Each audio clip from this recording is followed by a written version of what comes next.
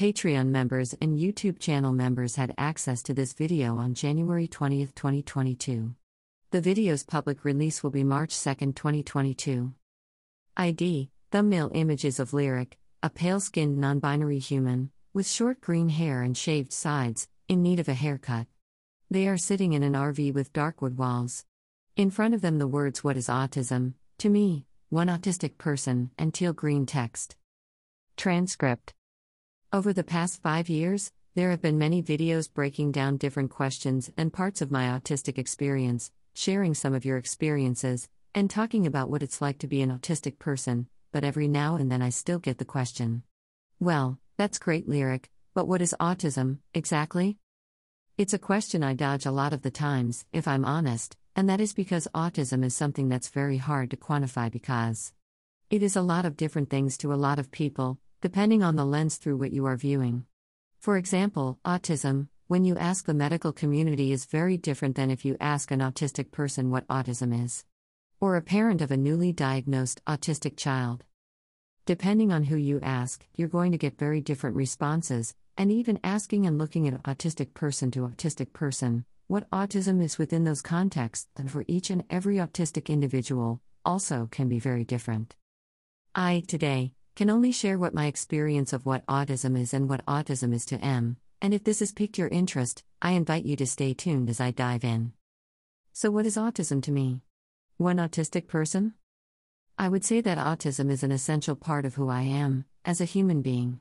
That's why I say I am autistic, instead of a person with autism, because I feel as if that makes it sound like you could cut the autism out of me.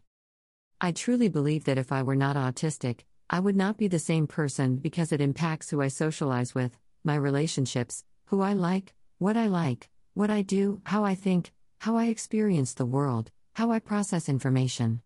It's interwoven into how I interpret social contexts and social structures and hierarchies. It's a very big part of me. A big part of what being autistic means to me as an autistic person is that my strengths and my weaknesses are often very different from that of the population around me. When I didn't know I was autistic, growing up in the world, I didn't understand why things that people around me said were easy were hard for me. At the same time, because I excelled in certain areas around me that my peers struggled with, I was often perceived as either not trying hard enough, or just not understood, when I struggled with something that everyone else around me thought was supposed to be simple. Struggling with things that other people take for granted as easy made it very hard for me to appreciate my strengths growing up, because my weaknesses were so magnified, and constantly being called out and mentioned, under a magnifying glass, and the focus of everything. They didn't leave room for me to appreciate my strengths and the ways in which I actually had talent. When I was 1.5 years old, I surprised the adults in the front seat of the car by reading out words from a map and reading street signs along the way on the road trip. They didn't realize that I had been teaching myself to read. By the time I was 3, at a family gathering, one adult said that speaking to me was like speaking to a real person because I used complete sentences, and spoke like a little professor, to which I responded, "Why I am a real person? Because of course I was real." What did he think? I was an illusion? I had taken him quite literally, and the fact is I always had this tendency, and still do, to take things quite literally. Another example, a few years later, living in my grandparents' home. My grandfather said he was going to draw me a bath. I ran to the kitchen and grabbed a pencil and a piece of paper, so he could draw me a bath. Because I had an advanced vocabulary and read early, it was often used against me every time I had some perceived idiosyncrasy that people didn't understand. So when I brought the pen and paper to draw a bath, it was assumed that I was too smart for that and was being a smart aleck. Smart aleck was one of my nicknames growing up, along with rebellious, stubborn, lazy, difficult, and many more, that are even more harsh, that I won't be repeating today. To me, being autistic means that I interpret social situations differently, and taking things literally, sometimes not understanding sarcasm, not picking up on the unspoken, and the subtle hints that people around me like to drop, and needing things spelled out in plain, simple, clear language that gives me concepts that I can easily visually. That's a big part of my experience, that often led me to being misunderstood, and still leads me to being misunderstood by people around me. That's what happens when you are in the neuro minority, surrounded by a neuro majority of people, that don't think and experience the world like you do. Especially when you, and the people around you, all assume that everyone is neurotypical. And that's what happened to me for a large portion of my life. I assumed I was neurotypical, and so did everyone around me, and it had a huge impact, because I didn't understand that, as autistic people, many of us have social, emotional, sensory processing, and even communication and cognitive processing differences. Invisible differences, which is why I didn't know I had them. I didn't know there were these differences, and different types of brains, and different type of thinkers. So when I would complain, and say that light is hurting my eyes or the sound is bothering me or this texture on my skin is not okay, and people would say it's not that bad, that their experience of these sensations was very different from my own experience. They probably couldn't comprehend it or how much pain and discomfort I was in from the outside world. The solution was to push me to stop complaining, but I needed to be able to speak up and assert my boundaries, but not knowing I was autistic for almost the first 30 years of my life led me to having a lot of consequences.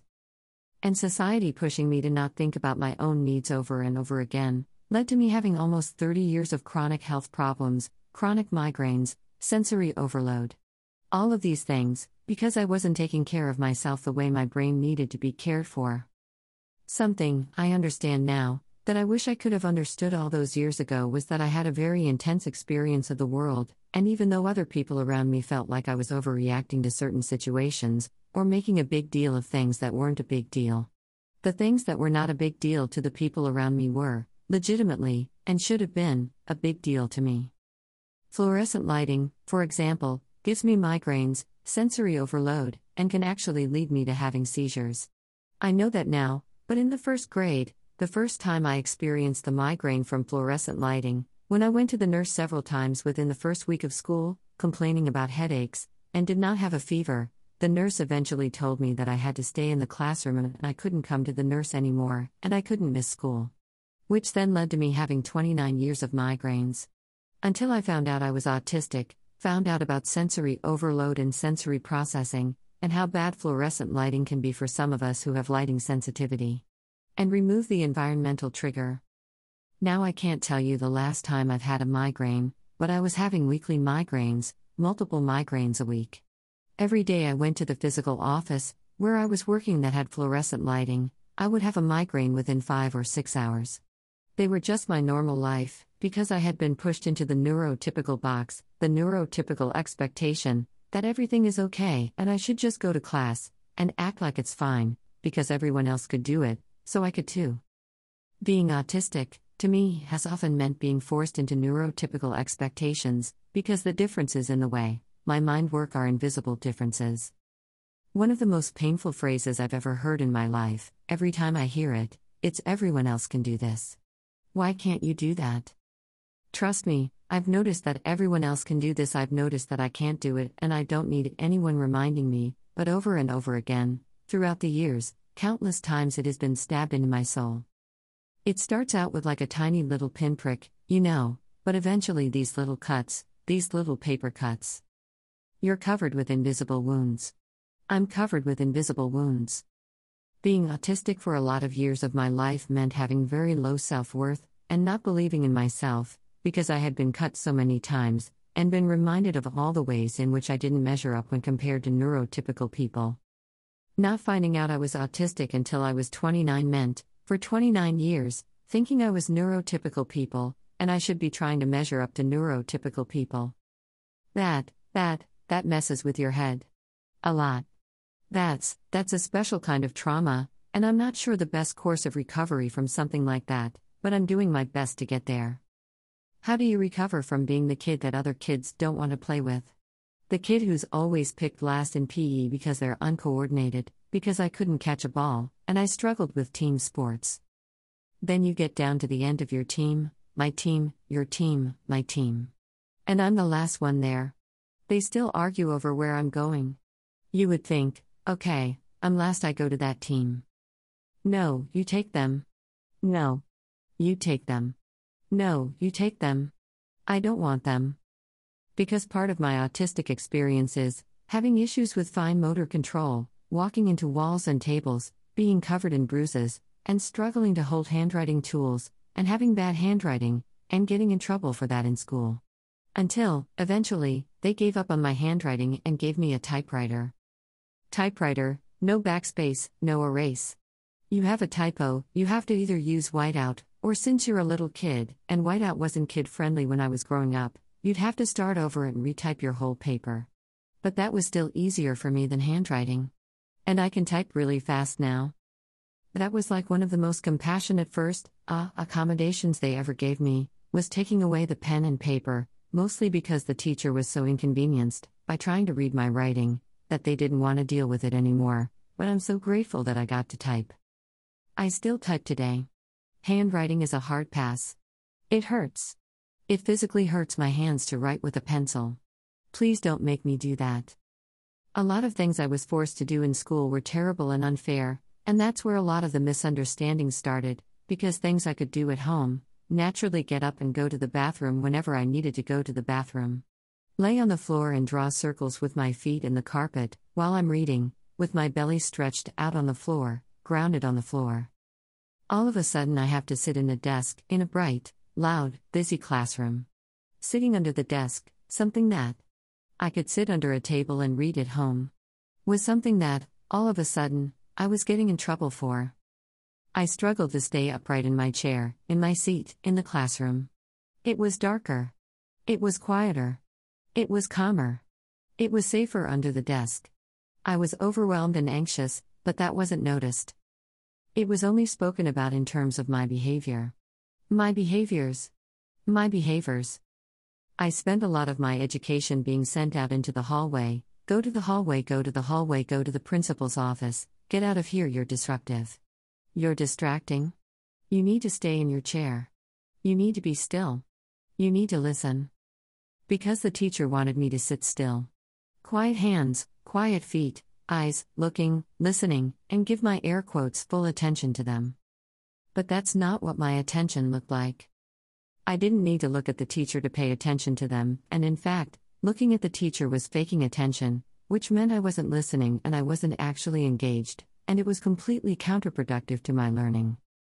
But when I couldn't be quiet, sit still, not fidget, not flap, not move, I was described as having behavior problems because I couldn't mimic neurotypical behavior. And I shouldn't have been made to do that. I don't do that even now. I still don't sit still, in the ways my teachers wanted me to sit still back then, and you know what the punishment often was? Taking away recess. I needed more movement. I needed more physical activity. I needed to be able to get all that nervous, anxious energy out, that overwhelm out. I needed to move, and as punishment for needing to move, often, it was restricting my movement even further. Like creating a volcano and adding more pressure, shaking a Coke bottle, harder and harder. Until eventually it's just too much. It's completely too much. There's no release. Then, when I explode, my behavior is the problem. Not that my needs weren't met. Having the world watching me, observing my behaviors, and talking about how much they don't make sense, without bothering to understand why I am reacting in the ways that I am reacting. Where those behaviors come from. Not stopping to ask me how I feel about a situation. It's people making assumptions about me, and holding me to neurotypical expectations, over and over again. Which sets me up for failure, because I am not, and now know that I never have been, neurotypical. Those are my thoughts. That is it. That is what autism is to me, one individual autistic person. This is not going to be what autism is to everyone. It's my experience, and I invite you, if you are autistic, to please share what being autistic means to you. In the comments, or make your own video, what autism is to me, because person to person, I think we'll find that all of us could define what autism is, to us, very differently. There's not one unified experience of it. Thank you all so much for hanging out with me this week. I'm shooting this video in mid-January, but this video will probably come out, hopefully, in March. The Patreon members are going to have access to it later today, once I upload it. I hope that you found this video helpful. I hope that you found it useful. If you're still here, hit that like button, cause I hope that means you liked it. If you found it useful, hit that share button, because hopefully someone else will also find it useful as well. If you're new here, I put out videos each and every Wednesday, So don't forget to subscribe and turn on those notifications so you don't miss when a new video comes out. Thank you all for being here, for being in my world, for adding your comments, for sharing your perspectives, and giving video suggestions, feedback.